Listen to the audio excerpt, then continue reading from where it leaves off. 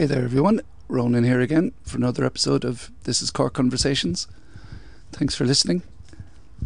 As ever, I find it hard to work out how many people are listening because I use a particular service provider. At the moment it's Podomatic, so I can see how many people are reading. I'd said money rather than many. That's the Freudian slip there. I can see how many people are listening via that platform, but it feeds into Spotify and, well, it feeds into whatever way you're listening to this podcast, and I don't get exact numbers from that, so I assume it's a couple of 100,000 listeners per hour, but it's really hard to work that out. It would help if the listeners like and share, or even just tell me. It's good for that. Like most podcast people, have a Patreon, and I went to start a Patreon this morning, and I realised I started one over 2 years ago, and I forgot to tell people. So look, this is Cork on Patreon. If you would like to contribute something, that something would be welcomed with open arms / open PayPal account. I'm just back from a really interesting chat in the Republic of Work. I suppose it was a presentation more so, and on a personal level I will be applying for some of the stuff that Social Entrepreneurs of Ireland are trying to facilitate, but there was certainly a few guests, people speaking from both the crowd and the chairs that will definitely be featuring on the podcast in the future. But today's one is a conversation with somebody who is running in the local the national Shannon elections. She's a local person. There's several candidates. I think it's 19 in this particular panel. I know not every listener has a vote. I'm under the impression it's about 112,000 people have a vote in this particular panel. If you're listening to this and you don't have a vote, it'd be really appreciated if you just, tell a flatmate, a lover, a friend, anyone you know with a vote. Just, it would be great if you point them in the direction of this and the candidate Michelle Healy, who we're about to speak with. I really like what she has to say. I really like what she stands for.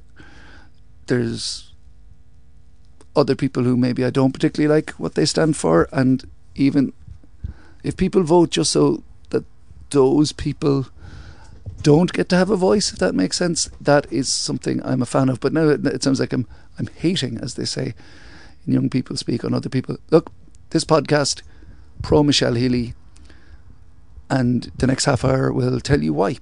So as ever, thanks to the people who support this podcast, which is the listener at Mac, who give me computer help, and by Lord do I create the need for that computer help, and Badger and Dodo, who make coffee that gives me help. Other coffee providers are available, of course. And hey, do you fancy having me big up your company with a slightly different way of phrasing it every episode? Get in touch, because there's room for more at the start of the intro. Anyway, look, over to yesterday, over to the Castle Inn, where I sat down for a conversation with Michelle Healy. But firstly, over to me. So thanks, me. Here we are, sat in the Castle Inn there, in the heart of the original old city of Cork, and I'm sitting with somebody who is running to represent the new Cork, if you will. So hello, Michelle Healy. Before we go anywhere, tell the listeners why, if not why they should know you, why should they like you? Thanks, Ronan. And thanks for me back to the castle. It's a really, really beautiful old pub in Cork, and it's great to be in this part of the city. So basically I'm running for the NUI panel in the Shannon, and I'm an independent candidate, and I'm from Cork, and I'm living in Cork, and I suppose I decided to run because I kind of felt that there was the time and the opportunity actually to bring some new voices into the Oireachtas, and I want to be one of those voices. I want to be someone who can speak up for people, who can speak up on behalf of people, and who can bring a kind of, when an honest and compassionate voice to Shannon, and that's why I'm doing it. Now, the BAI standards would mean if I interviewed you, I'd have to then at least name all the other candidates and all that. But luckily, I'm neither funded. Well, that's unluckily. Unluckily, I'm neither funded, but luckily we don't have to do that. So I can. And I'm not funded either. I can officially announce I'm wholeheartedly throwing my whole shoulder behind your campaign, but by virtue of not having a leaving cert nor a college degree, I can't vote for you. But can you explain to me, and the listeners at home, and I am aware some of the listeners probably won't have the voting rights that, because as we'll get to, I'm going to use the word exclusive. I'm not putting that word on you, but the ability to vote in this particular election is not fully accessible to everyone who's listening, but perhaps you've colleagues or partners or well-to-do in-laws that do have the vote. But can you explain what proportion of the people, so how many people are you running against? How many of you get into the Seanad, and what proportion of the Seanad your election group make up? Yeah, sure thing. So there are 19 candidates on the National University of Ireland panel. Okay, and on that panel there are 3 seats allocated to it. So there's 19 of us competing for 3 seats.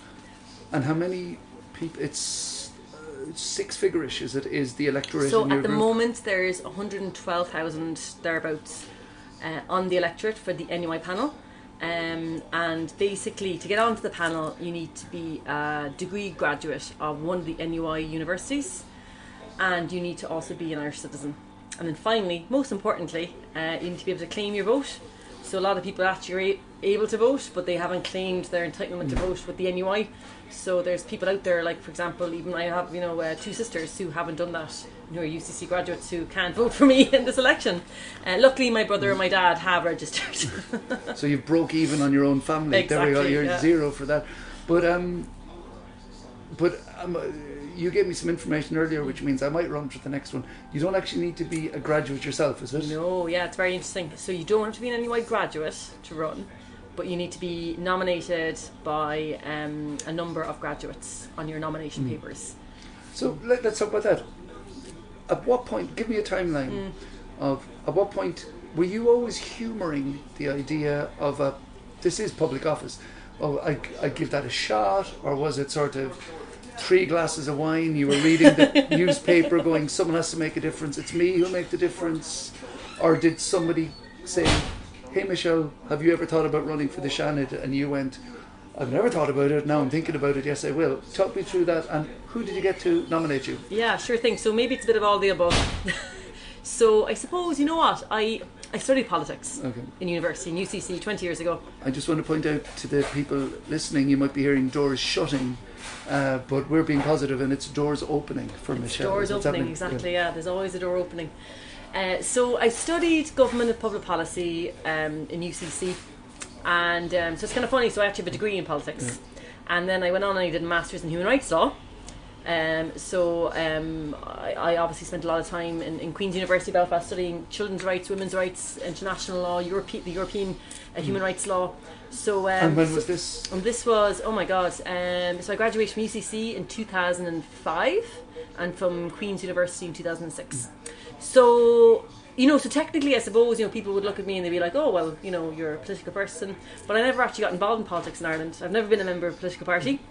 And I suppose my interests were always in like going overseas, being humanitarian, working for the UN, and kind of in that side of things. And I think, as you grow up and you get older, I started kind of realising that actually, here I am overseas trying to make all this change when actually maybe I'm best placed at home.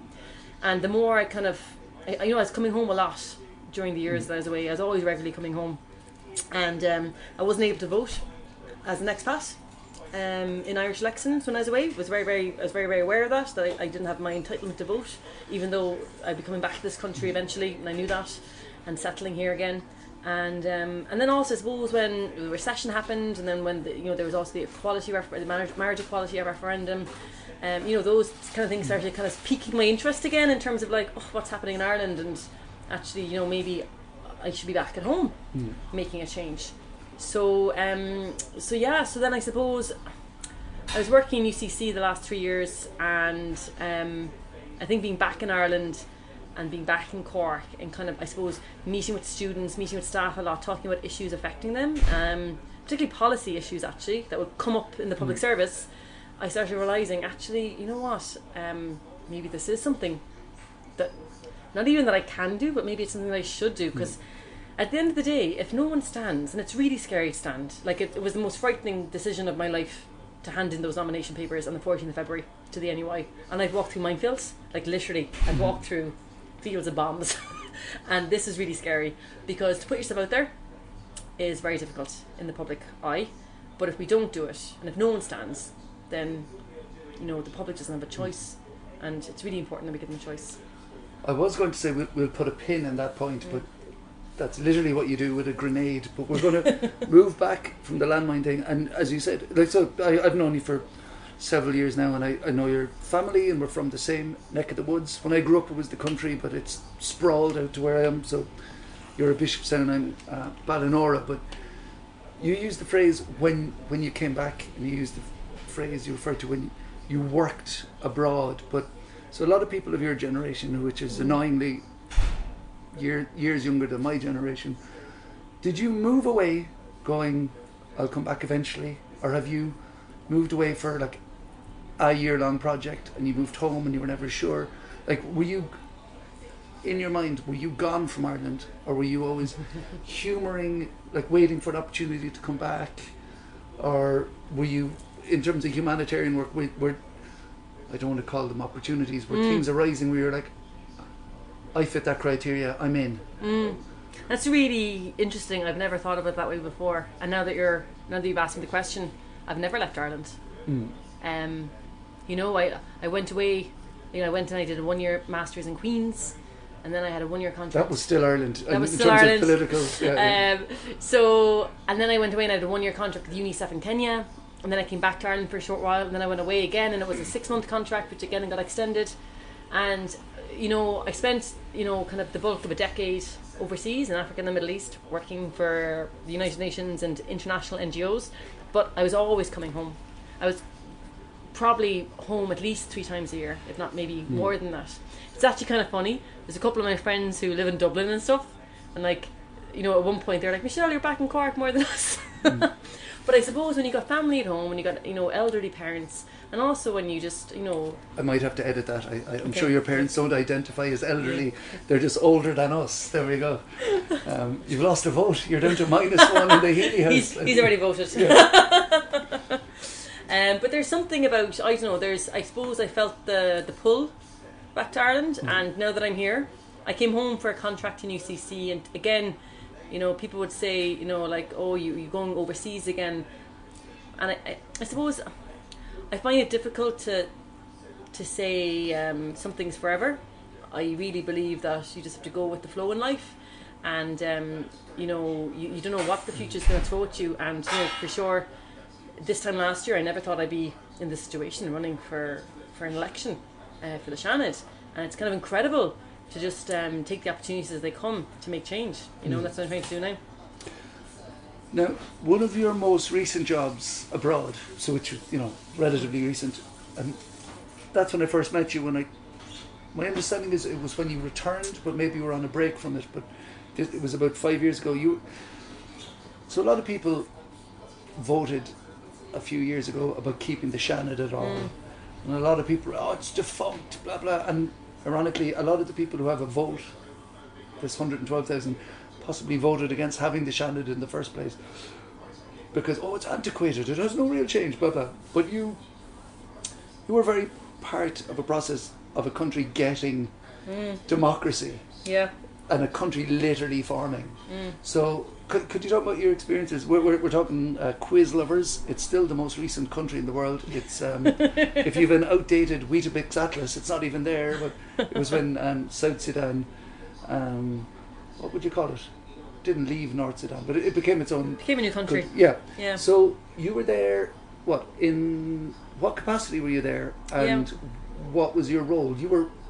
Were you watching? You weren't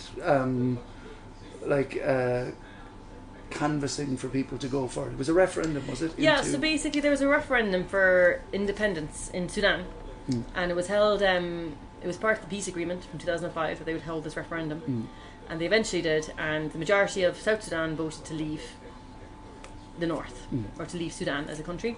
And so I was there for the referendum, and then I was there for the subsequent actual physical, act of self-determination when, on July 9th, 2011, at midnight, South Sudan became effectively the newest nation state in the world. And I was there actually with Mines Advisory Group. So I was working on landmine clearance programs initially. So we were doing landmine clearance across the country. The country was devastated by landmines during the 40-year long civil war, and running risk education programs with adults and with children, and working with national government and with the armed forces in terms of securing their weapons and destroying weapons and all the rest. So I was working initially in that capacity, and then I actually changed jobs when I was there, and I worked with another organisation that had a broader remit in terms of working with civil society. So a lot of those programs are working with the new government, and also working on programs like healthcare and education. And that was obviously, I'm using the broad sense of the word frontline. I don't know, were you at the front line of the mine clearance and stuff, but creating democratic organisations and infrastructure from scratch is different to running for the Shannon now. But you're literally standing for election. But could I ask what you stand for? Like, what would be your key issues? Yeah, so I suppose, firstly, I suppose I'm standing, from a point of integrity and compassion. I think that we need to have people who listen to people, who listen to civil society, who listen to grassroots organisations, and who feed back their concerns and their reality to our Oireachtas. And then I suppose more specifically then, my kind of main priority issues would be around definitely education. After working in the higher education sector in Ireland, ensuring that there's continued direct funding for education, ensuring that there's access to education for particularly marginalised groups, and that there's support for special needs support in schools. Also then I suppose healthcare and childcare are other big issues for me. A lot of my friends at the moment, they're people I know, they are living with their parents. They can't get their kids into childcare, they can't afford a mortgage, they can't get a mortgage, etc. So the housing and homeless issue is also something that's really important to me. And then in general, I suppose having a human rights background, in general, I suppose providing an equality lens to legislation is really important. And then also the other kind of two issues then would be around climate action and sustainable transport. I'm a cyclist in Cork, and I really believe that we need to have more funding into active and sustainable transport across the country, but particularly in towns, and then also Shannon reform. I think if we have a Shannon that is really truly, I suppose, putting money where its mouth is, it's about enacting Shannon reform as quickly as possible. Well, there's a lot there to unpick. We're recording this on Monday. Yesterday was International Women's Day. Spoiler alert to anyone listening at home: you're a lady person. There we go. I am. I identify as a lady person. I did not have the chance to read through the 19 candidates for your election. Some of the most high-profile senators in recent years. Well, to be fair, I think Ivana Bacik would be one of the most high-profile ones. But where are we in terms of the ratio of females in the Shannon? How important is, because you come from that, there's nothing I begrudge more than people who are about 10 years younger than me. That's my biggest bugbear, because I'm so conscious of the slight societal changes that I wish I'd be there when I was growing up. Now I know there's quota systems and all that kind of thing, but how important is it for a female who's lived internationally? Because that's one thing I always notice, is so many people in public office, and also the civil servants who run the city and country, they've never lived anywhere else. They have no idea of what another country can be like. Is that a voice you'd be bringing, or am I just projecting my hopes onto you? I hope so. I hope that's a voice that I'm bringing. I'm turning 37. in May, and you know, I think it's kind of interesting because I've had 15 years professional experience, majority with 10 years of which has been overseas with in senior capacity with the UN and NGOs, and also in a senior capacity in the education sector in Ireland. And I think I have a lot of life experience in terms of the fact that I've lived in very, very different places to Ireland. In some cases, tough places, but also like Bishopstown. Ireland is tough. Bishopstown is tough, but everything's relative, and there are people living in Ireland also going through some really tough situations. I wouldn't belittle that at all. Yeah. But just very, very different when you're dealing with pledging governments, or you're working in a country where you don't speak the language fluently. You're working in a highly militarised environment. You're working with a lot of men, who are in the military, and kind of working your way kind of through that can be quite difficult. So I think there's, in terms of diplomacy, negotiation, and having kind of those kind of conflict management skills, that's definitely something I can bring. And then also being a woman, just 25% of the outgoing Seanad was female, and at the moment there are 2 of the 3 seats are currently male on the NUI panel.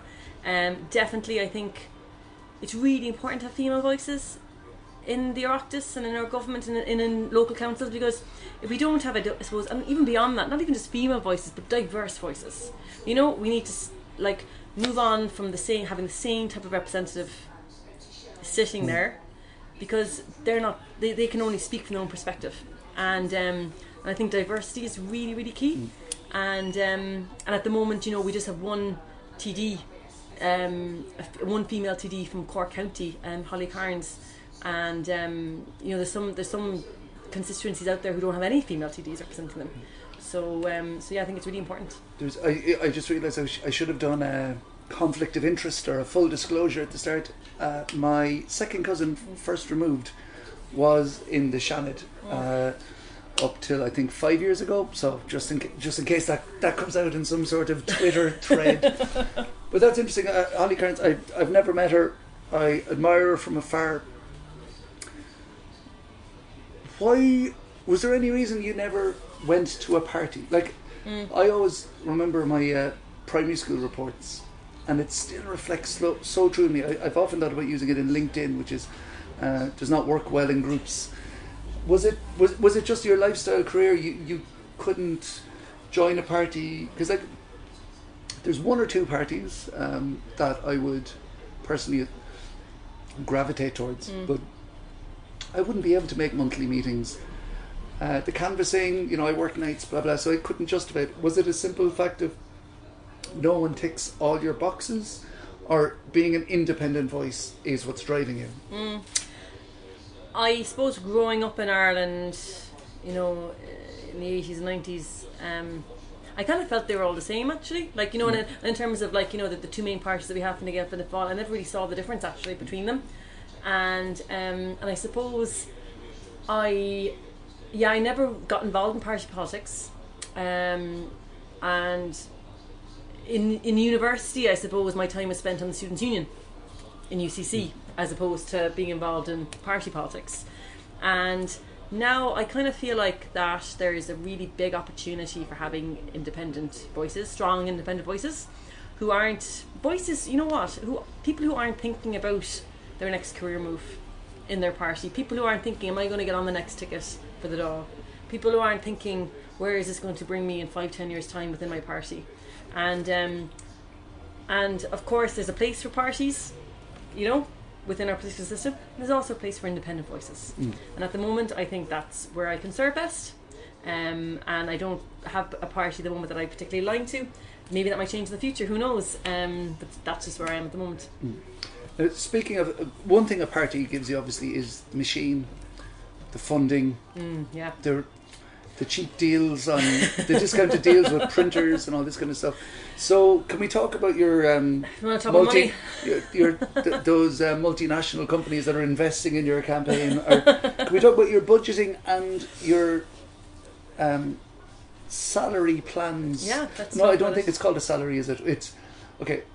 Assuming you get in, fingers crossed, we all do, that you do get in, you have plans with the money you receive. I don't know if it's called a salary, but first let's talk about your budgeting. Yeah, Who's your sugar daddy on this campaign? I'm my own sugar daddy. So I'm self-funding my campaign. There's other candidates who, they might be in a political party, so perhaps they're getting support. I'm not too sure. Other candidates have GoFundMe campaigns, etc. When I decided to run, I made the decision maybe in the middle of February, towards the start of February, middle of February, I decided that I would just fund my own campaign, and that I wouldn't ask people for funding, but I'd ask them for their support, for their voice, and for their support. And just so you know, a lot of people don't know how much senators and TDs are paid. Do you know how much they're paid? I know TDs get paid a lot. You've caught me on this week. Yeah. I always assume senators get paid very little, but the expenses are great. That was my understanding of it. Okay. Do you want me to tell you? Or will this be a quiz question? Well, I'm already jealous because, as you said, you don't actually need to be a graduate to run. So I'm already thinking I'll run myself for publicity alone. Let me know. Okay. So a senator is paid, I think, 68,000 a year. And I think TDs are above, they're in the 90s. I don't know exactly what figure it is, but it's 90-something thousand a year. And that's just a kind of, your regular TD getting in, as opposed to TDs with other They're not the guys duties. doing, they're slogging their way up the motorway at a high so I suppose, rate, you know what, I think it's fair to pay, if you're doing your job well, it's fair to get a good salary. And definitely if you're, really being, as in, I suppose for me, it's not a job, it's a service. You're being a public servant, you're being a public representative, and you're going to always be on. If you're doing your job well, you'll always be on duty. There'll always be something going on. It's not a certain number of days a week. To the listeners back home, you might have heard some breaking glasses there. I think it was just somebody overhearing how much senators and TDs get paid. Because would I be right in assuming there isn't an obligation on a senator to leave their job? Or is it a full-time? That's a good question. City? I don't think there is, because I don't know for sure, but I do know that there were senators. There was a report, still lecturers, like they're referred to as lecturers, and GPs and stuff, and like maybe lawyers. I'm not too sure. So basically, the Seanad meets normally on a Tuesday, Wednesday, and Thursday. I'm not busy then at all. Very good. There you go. Still suits me, this job. And so it sits the weeks that the Dáil sits, but also like twice a year. And then, depending on how much legislation is going through the Dáil, they actually might even sit less days, because if there's not enough legislation being pushed through, there's nothing for them to review. So basically, a lot of people look at it like, it's a 3-day week job, it's paid a lot of money. But to be fair, I think, if I was doing the job, it wouldn't be 3 days. I mean, I'd be spending 3 days in Dublin. I live in Cork, and I'm going to continue living in Cork. I think it's really important that we have regional voices in the Seanad. There's a lot of people in the Seanad at the moment who just live in Dublin, and I feel like it's very Dublin-centric. So, my other days, I'll be down in Cork or Munster, or else travelling elsewhere in the country to meet with people, to see what's happening on the ground, to meet with civil society. And, it is a full-time job. And unfortunately, there are people who mightn't look at it that way. And I think there was a report done in the Irish Times before Christmas, looking at the number of senators who were actually present on voting days, and the percentage is very low, and they're still picking up their expenses. And I think it's really, really sad that people who've been given this amazing honour to represent people and to make decisions on their behalf aren't even showing up for work. This is where I'm going to insert a personal editorial thing, and there's no way Michelle agrees with me, but there are other candidates in the race, and I just want to say, with the whole hashtag Me Too, and then there's always the hashtag Not All Men, I just want to say hashtag Not All Ronans are worth voting for. But okay, assuming you get in as a senator, do you envisage your role being like an advocate, a watchdog, a czar, somebody who's there to stir it up? Or like, have you kind of visualized what you want to be doing? Like, it's one thing to get in the door, it's another thing, what are you going to do when you're in the door? Because that's what people will be voting for. Yeah. I think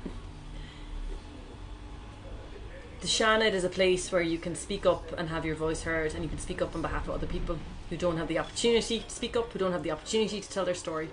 I actually love storytelling. One of my favourite weekends of the year is the Cape Clear Storytelling Festival, and actually telling a story is really valuable. It's really important, and we need people who can tell those stories in the Oireachtas. So being an advocate is really important. It's something that I've done for a long time in various ways. At the moment, I'm still doing it now. I'm on the UCC governing body, and I'm an advocate for students and staff on that board. And I think we need fighters. You know, I think we need people who just want to change things and want to stir things up and want to shake things up. And I'm definitely not your typical politician or your typical public servant. You know, I suppose I am outspoken, and I have no problem saying that. If something isn't right, if people aren't being treated fairly, and if there are silly procedures or policies in place that are stopping people from living decent lives, I think it needs to be changed, and we need to have people who have the courage and conviction to stand up and say that, and to shed a public light on issues that otherwise might go unseen. Now, I have a few notes written, as ever I do, and most of them are. I'm always conscious of people stealing my ideas, so whenever I write notes for myself, they're incomprehensible to anyone else. But a bit of a alliteration here with 3 C's and the 4, because we're in Cork, so that's always the first C. You're a candidate, but a candidate really is a mixture. Particularly, you're a candidate. Let's be fair, you're not a well-known candidate by virtue of having not run for public office before, but to me, a candidate in your respect is a career multiplied by your character. Now, is there things we haven't covered that you think would be pertinent to the voter, or is there something you'd like to underline as particularly important? Yeah, I suppose I kind of consider myself to be a regular person, if that makes sense, you know? And then my friends are saying, Michelle, you're not a regular person. Oh my God, you've done all these things. But you know, for me, like, it's like, no, I'm just a regular person, and it's a really regular person who does irregular things. Exactly, you know, and who's got regular friends. And I've got friends who can't get houses. I've got friends who can't get their kids into childcare. I got friends who, you know, aren't able to find jobs that pay decently in terms of the cost of living for their city. Michelle, you need better friends. That's what I'm saying. And you know, and I think we need people with passion for people, if that makes sense. And we need people who care, and we need people with heart, and we need people with compassion who are going to stand up and who are going to try to change things for the better. And that's the type of person I am. I've spent my whole life working like this for other people, and it just dawned on me when I decided to run for this that actually maybe everything in my whole life has been gearing me up for this in a weird way, you know, and maybe I had to go away and to get all that experience to bring that back home, and maybe I had to go through all these things to finally be in the place where I am, where I actually have the courage to say, you know what, I'm me, and I'm going to be myself, and I'm going to, you know, as tough as it is, to not get sucked up into the kind of political ruthlessness of campaigns and all the rest. I'm going to be true to myself and be honest, and you know, to say I'm going to bring integrity and a different type of voice to Shannon. And on top of that, the funny thing is, I was looking at the flyer when we designed it, you know, and I was looking at the back, and I was like looking at my qualifications and where I'm running. And I suddenly looked at it, I was like, oh my God, you know, I was like, I'm really qualified for this job. You know, like, I have the right experience, I've got the right skills, I've got 15 years professional experience, I've managed like 100 million euros worth of projects all around the world in really tough places, and I get things done. And I think they're the type of people we need. Okay. Well, on that note, I think that covers everything. In case a listener has a follow-on question, are we talking Twitter? Go to your website and email you directly? What would be your preferred way of... and so if someone here just wants to listen and follow you to see if they'll give you your vote or not, what's the best way of contacting or following you? Yeah, sure. So you can go to my website, which is www.michellehealy.ie, and you can also follow me on Twitter, and my handle is @MichelleHealy_1. Perfect. And give her your number 1 vote. There we go. Thanks very much, Michelle. I look forward to our next meeting being in the Dáil Bar or wherever you can bring me, and I'll be a media insider. But thanks very much, and best of luck. Thank you, Roman.